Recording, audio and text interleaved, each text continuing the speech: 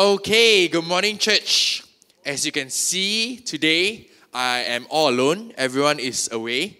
As Ryan has mentioned, Pastor Mike is not here, Chris is not here, Pastor Nick is not here, Michelle is not here. All of them left church because I'm preaching today. So, jokes aside, in actual fact, Pastor Mike and the team from our church members, from our church, have gone to Sabah for a mission trip. About 10 plus of them, if I'm not mistaken, while Nick and Chris are in Gopeng to conduct a church camp for Agape Church, Seremban. So today, I'm very glad to have the opportunity to share God's word with you, and what I will be sharing is very close to my heart, and I believe that would be close to all our hearts as well. And I recently actually just came back from BCM Sarawak mission trip. So I went to Sarawak. I went to many different places, many different longhouses. It's also my first time to a longhouse. And I had to introduce myself about 10 times, in the span of 8 days, going to many of the different houses. So today I'm going to repeat on how I introduced myself there. So for those who don't know me, I'm Daniel Newton. I'm 28 years old this year. I am... Okay, it's just my name. Okay, relax. I am actually a mix of Chinese, British, and also Thai. So I'm actually Pad Thai, like the food. Pad Thai, yes. Even though I look mostly Chinese.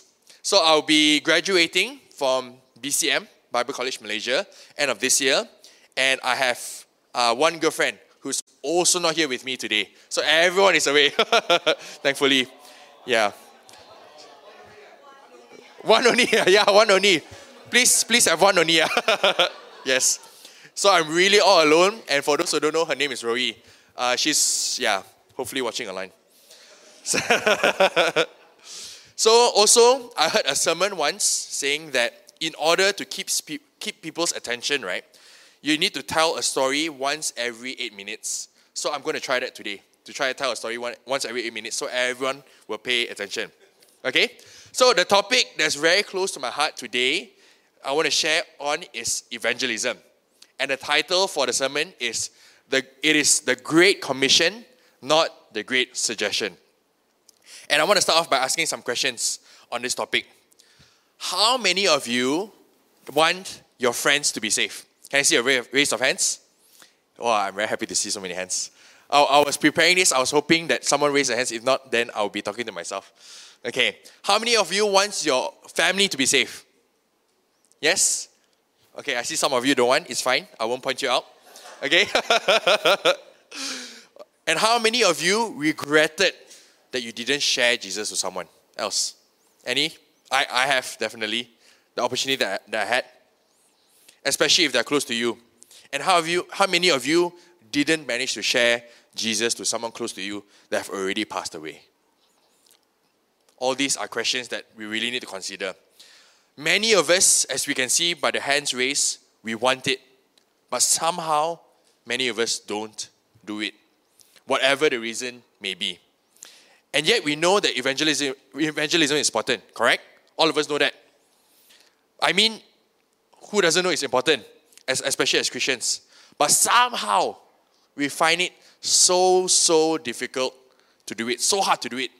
And I really hope that through today's message, at least a few of us will be able to catch this heartbeat, God's heartbeat, in reaching those who haven't known the best thing that could ever happen to them, the best person that could ever happen to them. Our all-loving, all-powerful, ever-present, and personal Father. And let's pray as we start. Can we? Let's all close our eyes and bow our heads. God, we pray today that our hearts will be fertile ground for you to speak to us. Holy Spirit, we pray that today's message will speak to us, that it will lead us to some form of action change, God. That our hearts will be changed, but not just stop there. That we will go forth and make disciples of all nations as well. That we will treat the Great Commission as a commandment, not just a suggestion, God. Because it is a direction from you and we want to obey it. We want to be obedient because you are our God and our Father. And that because we love you. So we pray, God, that you will use this mouthpiece right here to speak to everyone here. And that you will be glorified through this message. In Jesus' name we pray. Amen. So, there are two things I want to bring across today. The first one is on why evangelism is so important, and the second is how we can do it. So first things first, the Bible commands it. As simple as that. The Bible commands us to evangelize. As we all know, the Great Commission. And if you want a list of verses that will help us and tell us that, you can find it right there. Okay? Here they are. It's in Matthew, in Mark, in Acts, 1 Thessalonians, Colossians, Romans. You can find it all there. Okay? It will encourage us. It shows examples of the disciples doing it as well. And we as disciples have to do it. But on the other hand, all of us are very busy, right? Usually when I hear this question, how's life? I don't know lah. I've just been very busy.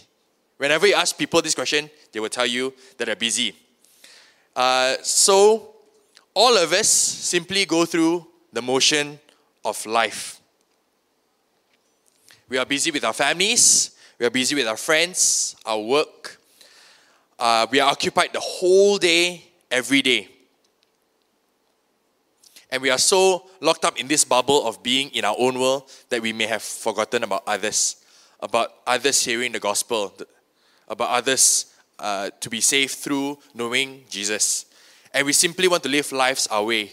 Get married, get children, probably live up to 80 years, and then just pass away, die, and move on, without truly fulfilling the purpose that God has for us, and for God to use us to reach out to the people around us.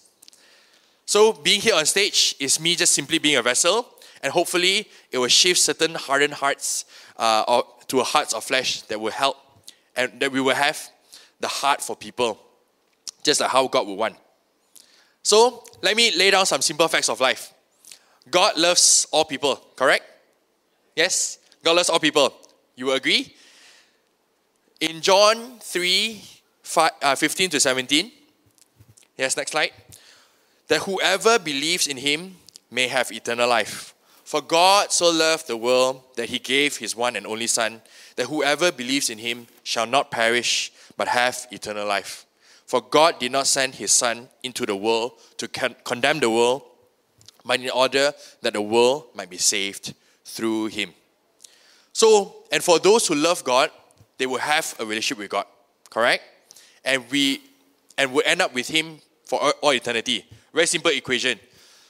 You believe in Jesus, you love God, you love Jesus, you will be with him throughout all eternity, right? And that's the place we call heaven. But for those who don't love God, they will be eternally separated from God. Because if they didn't want God here on earth, it would be unloving of God to force him to be with him in his presence in the afterlife. So let me give you an example. Let me try to speak to the ladies in this room, okay? To help understand this better. So ladies, have you ever had a man pursue you? Yes? Can I see a raise of hands? No one here have any man pursue you. Okay? So I believe the ladies here have men pursue you, right? Any hands? Right? If not, if not, how are you guys married? It wasn't pursued? Okay. Also, okay, exactly. Not married, also still pursued. Correct, exactly. Okay. So, you guys have, the ladies here, you have had a man pursue you. And have you had times where they pursue you, but you did not want to date him? Yes? Thank you. Okay, of course. In fact, right, you don't want to date him. Some of you are thinking, yes, he's sitting beside me right now. Even he won't leave me alone. So I don't know, maybe someone beside.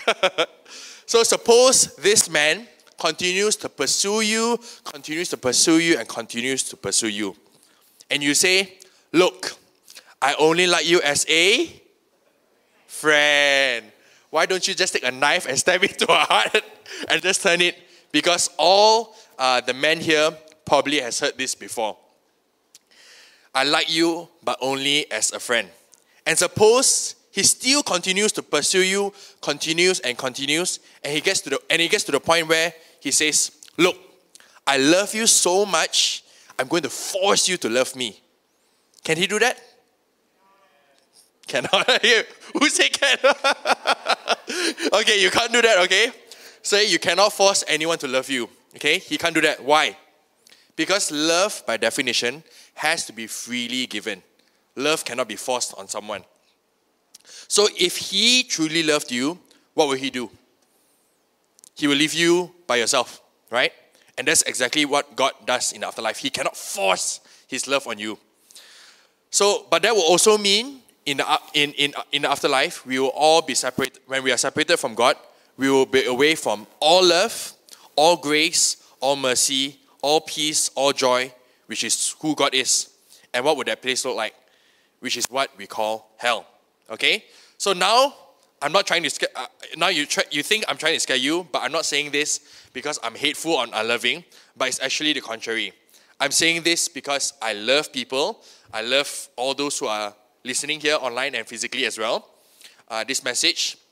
But even though hearing this may instill fear in some people, the fear that you feel here, hearing, hell, eternal separation from God, the fear you feel here is your friend, not your enemy.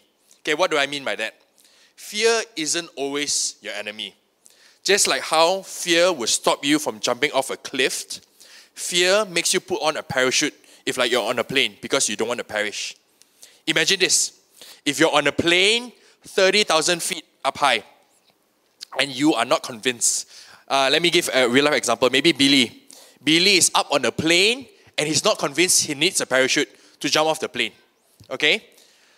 The best thing I could do for Billy is to probably hang his whole body out of the aeroplane for just 5 seconds while holding his ankles.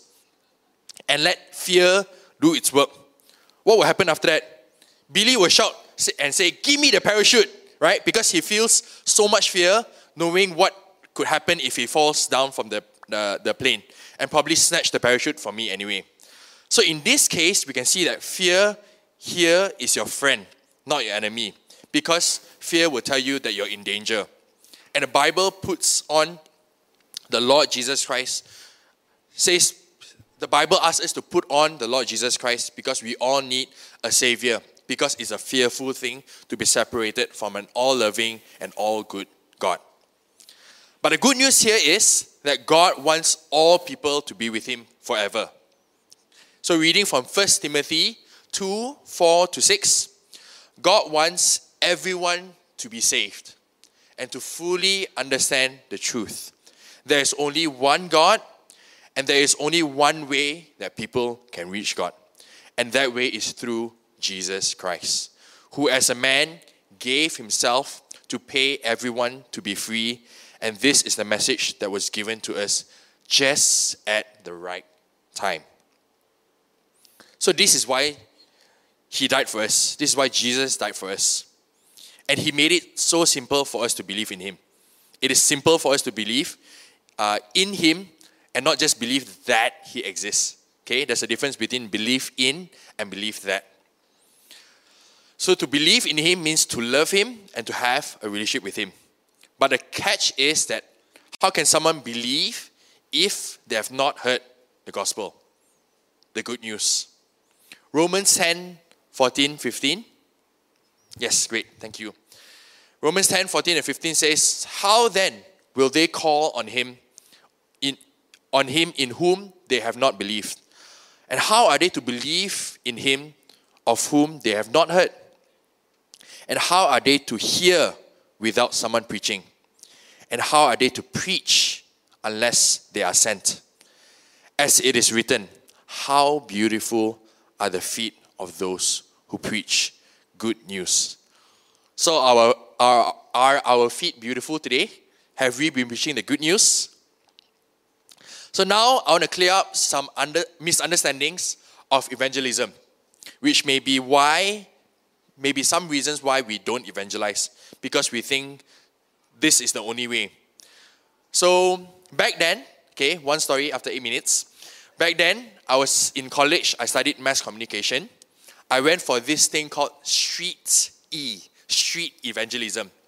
So basically what we will do is we will really be sent out to the streets just random people, whether it is certain shops or even those people walking by the streets. We'll be sent out in pairs, 2 people, just like how Jesus was sent the disciples. And we will be sent out to share Jesus to anyone the Holy Spirit convicted us, anyone the Holy Spirit will lead us, and we will feel convicted to share to. So I was partnered with someone, and then we walked around and we ended up in Starbucks. We walked upstairs, and then we saw this guy sitting alone. So I thought, this is my target. I want to share Jesus with this person. So I sat down and I asked whether he's willing to talk to me, and he was very willing. He said, yes, I'm willing to talk to you. And I started sharing Jesus. But the moment I start, right, little did I know, he stopped me and he told me that actually I'm a Jehovah's Witness. Yeah. I was like, bro. The first person I'm sharing to is from a cult. For those who don't know, Jehovah's Witness is a cult. So be careful when you're with them, okay? But when he told me he was a Jehovah's Witness, he started talking and talking and talking. I realized halfway through, I'm being evangelized to instead. Instead of me evangelizing, he was evangelizing to me. Up to 20, 30 minutes, and I couldn't even interrupt him because he was just blabbering on non-stop. So what's the moral of the story here? One-way conversations won't work. He just kept on going on and on. So why don't people evangelize? There are many reasons, okay? There's a list here. It could be fear. It could be maybe you only have it in theory in your head. It could be this thing where, pastors should do it. The leaders in church should do it, I'm just a Christian. I can't do it. I'm not an extrovert, for example. Or I don't know how to do it. Genuine ones, of course. But if you're a Christian for 10, 20 or 30 years and you say you still don't know, then maybe there's a problem there. And it could be a lack of confidence, maybe rejection, maybe even a been there, done there attitude, I've done my part, so now let other people do it. Or simply, it could be not having compassion towards other people, not having the heart to want to see other people knowing Jesus, whether having God in this life or the next. So, what's the solution? Here are 3 things I believe that will be helpful to remember whenever we are thinking of sharing Jesus. And there are 3 C's. Excuse me. The first C is connection. In other words, relationship is important for evangelism. In Ecclesiastes, the next slide, 4:9-12, it says, 2 are better than 1 because they have a good reward for their toil. For if they fall, one will lift up his fellow. But woe to him who is alone when he falls and has not another to lift him up. Again, if 2 lie together, they keep warm. But how can one keep warm alone? And though a man might prevail against one who is alone, 2 will withstand him. And a threefold cord is not quickly broken. So connection is important. Relationship is important. Think about it. Is it easier to bring a stranger to church, or is it easier to bring a friend to church? Most of us will say that it's easier to bring a friend to church. But maybe some will think that it's easier to bring a stranger, or easier to talk to a stranger, or to share the gospel to a stranger. Why? Because you don't need to follow up. You just share one time, okay, you're done, okay, bye-bye, I won't see you again, right? One of the hardest part of evangelism is to follow up. Because we're not just called to make Christians, we are called to make disciples. So some of us might feel it's easier to just have a one-off thing if it's a stranger. But that wouldn't be making disciples. So it will simply be taking the easy way out. Making disciples require us to constantly follow up and to journey life with them. The second C is care. So caring for others will be essential in showing God's love to others around us. So for others to see God in us, for example, one way we can care for others is rather than simply praying for them, in your home or in church, you can pray with them when you're physically with them, or maybe on a phone call, or even through text. Pray with them, not just for them. Do it together, of course. You should always ask permission to pray first. Don't just suddenly hear someone cough, then you start laying your hands and say, "Dear Heavenly Father." Okay, that wouldn't work. You have to ask permission and get them to listen to you first. So you could pray because they are sick. You could pray because they are going through a tough time at work. You could pray for their spouse, their family, their financial situation, etc. Through the fact that you are praying with them, they themselves can learn how to pray. They can learn how to talk to God, learn how you communicate with God, and they can experience the love, the care, and even experience God in those times. And people almost never reject prayer. So this would be a very good opportunity. So 8 minutes, another story. I used to be a Grab driver for almost a year before the pandemic. And I tried to make sure that I could share Jesus in every obvious and also subtle way I could during the entire journey I would be driving them. So there was a time, a passenger behind me, suddenly I heard her cough. She was coughing. Then I asked, "Oh, are you sick?" Then she replied, "Yes, I'm sick." Then I asked whether, "Is it okay if I pray for you?" Then she asked me, "Are you a Christian?" Then I said, "Now, of course," I said, "Yes, I'm a Christian." Then we had a conversation after that. She was telling me how her dad is also a Christian. And then after that, I prayed for her. As simple as that. That's one way I tried to evangelize when I was driving Grab. Other than that, I only played Christian songs in the car. So no matter who entered, I will only play Christian songs in the car. These people are laughing because they sometimes find it very boring and only listening Christian songs in the car. Okay? So I only played Christian songs in the car. Another thing is I actually had a whiteboard hung in the car seat rest, the headrest there. So you can see what I wrote on the whiteboard. This exact whiteboard I took a picture back then in 2019. So I intentionally, at the end there, you can see, I put the words, "God bless you." Very subtle, but whatever subtle, obvious way I could, I wanted to make it happen. So there will be some form of awareness of God or evangelism, okay, even though it's very, very minor. And there's actually a really funny story here. You can see on the whiteboard, can you guys see anything funny there? Nothing? Special request, very observant. Okay, well, during that time, I certainly didn't notice anything, okay? So there was one day, I was driving, suddenly one customer asked me, he was a foreigner by the way, "What do you mean by special requests?"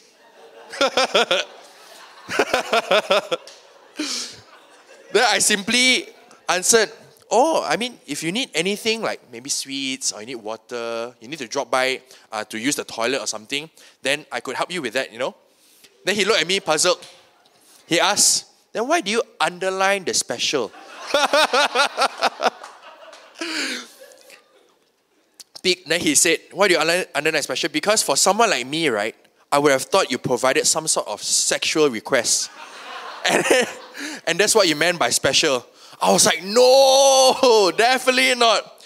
Immediately when he got out of the car, I erased the underline. I erased the special as well. I erased everything. Make sure that misunderstanding wouldn't happen again. Yeah, so for me that was a very, very unique experience. Okay, so the first one is connection. Second one is care. Another way we will care for another person is through simply spending time together. Okay, so how can you spend time with them? You can visit them in their homes, spending time out with them at a cafe, mama, or even church, because most people, a lot of them, will probably be going through a tough time. So spending time with them, simply listening to them during lunch, at your work, at your college or schools, will definitely be a form of showing your care. Now, the third C is community. So, okay, can we all say it together? The first one is connection, second is care, and third is community. The 3 C's. These are important for evangelism. So very simply, community is inviting your friends or family or even a stranger to church, or even your small group. If you can't invite them to your small group because you're not attending one, then probably this is a sign to start attending a small group. Okay? Or another way could be to find another Christian at your workplace, at your school, at your universities, to start an unofficial care group for them, to be able to pray or to talk with the person you're trying to reach out to. So do it with partnership. So for example, I can be paired with Billy, another Christian. I found another Christian at my workplace, and I know that my friend Christy is going through a tough time. So me and Billy could go to her and say, I heard that you're going through a tough time with your family. Can we pray for you?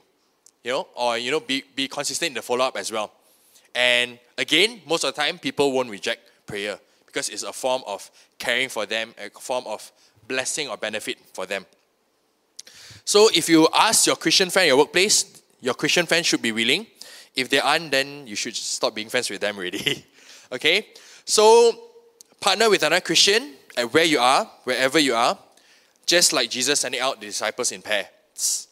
Then after that, after you follow up with them, after you cared for them, then you can start to bring them to church or even small group. You can bring them to their church. So your Christian friend, you can bring them to Billy's church, or you can bring them to your church as well. But of course, bring them to our church lah, right? Is our church better ma? Okay? I'm kidding, okay? Yes, okay, thank you. So let me give you an illustration. If there's a newborn baby in the hospital, where do you bring them afterwards? No? No one? After a newborn baby in the hospital, you bring them home lah. Correct? Simple as that. And where is home for someone who is in Christ? Ta-da! The church. The church right here. So I'm not talking about like heaven home. Don't try to kill them so they can go home faster or something. Okay? And I hope that it will be so that if I will go to your office, your schools, your universities, your colleges, and ask your boss, your teacher, or your lecturer whether you're a Christian, they will know it. There's no such thing as don't be an underground Christian, because a hidden Christian, because there's no such thing. We are called to be the light, and the light must shine, not hidden under a basket. So, the next one is the Great Commission, the whole point of the message. Matthew 28:19-20. Go therefore and make disciples of all nations, baptizing them in the name of the Father and of the Son and of the Holy Spirit, teaching them to observe all that I have commanded you, and behold, I am with you always to the end of age. So all of us have heard the Great Commission. What we've just read is the Great Commission. It's not a great suggestion. And a lot of us, including myself, at times we take the Great Commission too lightly. We simply take it as God asking maybe others who are more talented, others who are more open, extroverted, to evangelize. But in actual fact, who did God ask to evangelize? God asked all Christians. All of us in this hall today. That includes you and me. So what I'm trying to make sense here is, and what I believe God wants from all of us, is that the moment we step out of the church here today, we will take every opportunity that God will give us to tell others about Him. To love others enough that we care about their salvation, the fact that they are alone in this life without Jesus, the fact that they do not have the continuous agape love that will never give up on them no matter what. That we will love them more rather than our own awkwardness, our own shyness, or our own fear. So today, if we haven't been sharing with others, then we have to question ourselves, do we love others enough? And I want to end today's message with stories about two people. The two people are Jonah and Paul. We all should know who Paul is, right? Paul is the person who wrote almost half of all the New Testament books. He wrote 13 books out of the 27 books. And before he was Paul, he was a person called Saul. he was the person who hated the Gentiles. And Gentiles are all the people who are not Jewish. Okay, for example, in Malaysia, all people who are not Muslims, we call them non-Muslims. Okay, so that includes Chinese, Indians, white people, all of them are called non-Muslims. So same thing, back then, Saul hated all the Gentiles. Anyone who you're not a Jew, I hate you. That's how he was. And his hate, right? He hated them with a passion. He would bring them to jail. He would even kill them. That's how much Saul hated the Gentiles. But after a personal encounter with Jesus, Saul had a 180-degree turn. And that's also when he changed his name to Paul. He completely changed. From putting them to jail, he preached to them. From killing them, he went out of his way. He walked and he traveled for days to far away places to simply evangelize to the Gentiles. And he was the one who reached Asia, by the way. That's why, though how many thousands years ago, he was one of the first people to reach Asia, the area that we are in. So we can see that the encounter with Jesus really transformed and changed Paul. And the one difference, the only difference that he had was his encounter with God. So we have to work on this, our own encounter with God, whether it is in His Word or whether it's with the conviction of the Holy Spirit. So for God to work in our hearts through His Word and through the conviction of the Holy Spirit to be like Paul. Paul even has the verse, to imitate me as I imitate Christ. So on the other hand, we know Jonah, right? Jonah is the person who was swallowed up by a big fish because he ran away from God. Anyone knows why he ran away from God? No? Jonah ran away from God because of evangelism. He didn't want to share the gospel to the people of Nineveh. Jonah encountered God, but he chose to run away because he knew the people of Nineveh were evil. They were doing many evil things. And it wasn't because he's scared, but because he knew they were evil and he didn't want them, because he knew God is a gracious God. He didn't want them to be saved. He wanted the evil people to be condemned, to receive punishment. But of course, God has different plans because God is merciful and gracious. So he chose to run away from God because he despised the evil people there. And he decided for himself that the people of Nineveh didn't deserve to be saved. He knew that God was merciful, gracious, loving, and that if he shared the gospel to them, he knew that if they repented, God would forgive them. And he didn't want that. So just like Jonah, I believe that we all have an encounter with God here. All of us had an encounter with God before, but what makes the difference is the acting it out, right? Having an encounter with God isn't enough. We have to act it out, the living it out. And Paul is the example that we should follow because Paul acted out his faith. Paul acted out his love for others. Paul is the one who chose to see what Jesus sees rather than asking God to see what he sees. So you can see the two contrasts. From Jonah's point of view, for what Jonah did, he was asking God, can you see my point of view? The people of Nineveh are evil. You shouldn't save them. They shouldn't repent. They should receive their punishment. That was Jonah's perspective. And Jonah was trying to ask God, see what I see. But from Paul's perspective, what Paul did was, on the other hand, he saw what God saw. Paul saw what God saw. Paul saw that the people in Asia, the people in the other areas who have not received the gospel, that they are important, that God loves them as well, and that he should reach out to them. So Paul saw and he knew that people should know him and love him. So in conclusion, if any of you are wondering, how come maybe God hasn't even been speaking to you lately, then my question for you is, have you obeyed the last thing that God has told you? Have we obeyed the thing that He has told us in the Bible?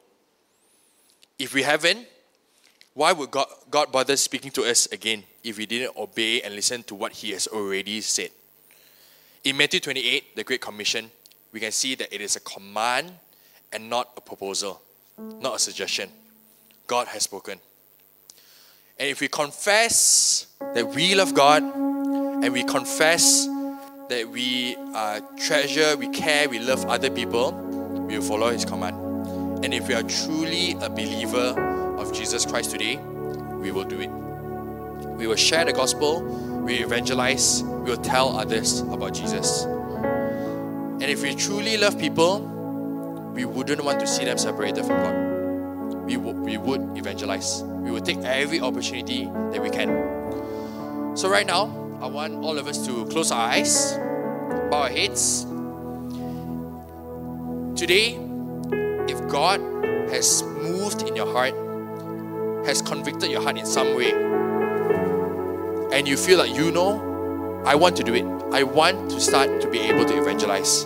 I want to start to be able to share Jesus in any small way or big way. And you have people in your mind, whether it is your family, your friends, or even in your SIG plan. What I want you to do is just take this step of faith to simply raise your hands so that I can pray along with you, that we can pray together. If not, ask God to put someone in your head, in your heart, so that you can reach out to these people. We don't want to let our words simply be louder than our actions. So take some time, maybe 30 seconds, ask God, I hear today's message. I know it is in your word. I know you commanded it. I want to do it. Help me. I want to see my brother. I want to see my sister, my parents, my children to come back to you, to come to you, to love you. Because I love them.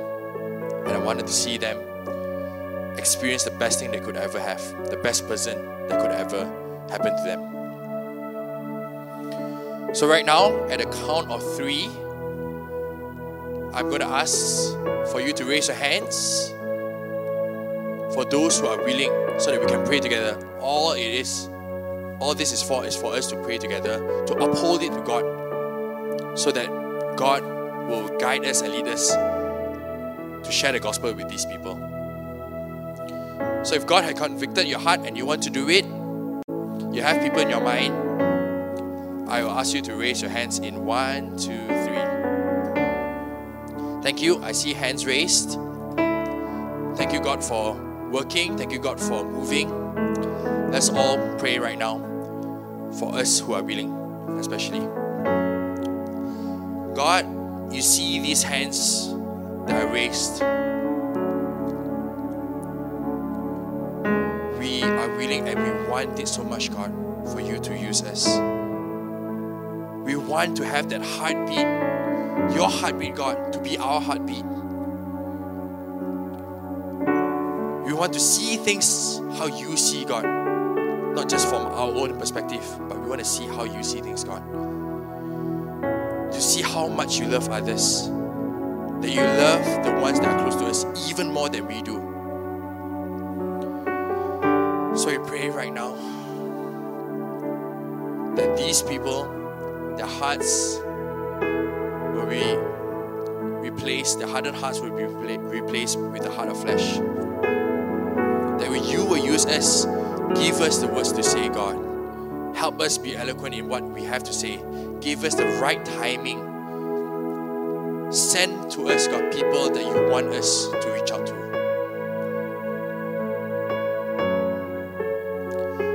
Change our hearts today. We do not want to be the same. We want to see what you see, God.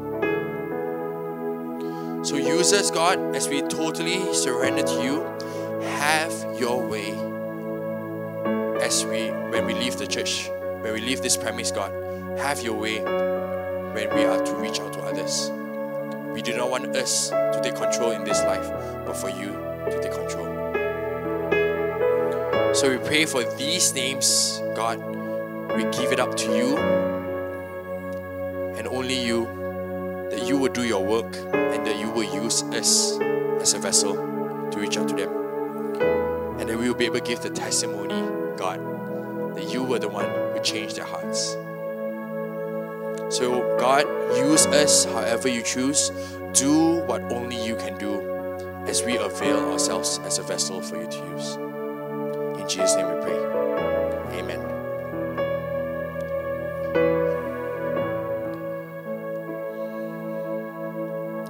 Amen. Okay, thank you everyone. So that's all for the sermon today. One thing before I pass the time for announcements is that we want to pray for the people who went on the mission trip. Okay, so there are two groups we want to pray for: the Sabah mission team, and the second group we want to pray for is Nick and Chris going on the camp. So again, can we bow down our heads and pray and uphold these people, because they are doing what the message is for today, to evangelize, to reach out to these people. So let's close our eyes and bow our heads. God, you sent out these people. The harvest is plentiful, but the workers are few.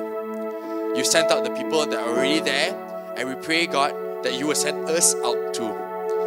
But for those who are already right there, right now, in the Sabah team, they're even up on the mountains with no line, no signal, God, we pray that you use them mightily, God.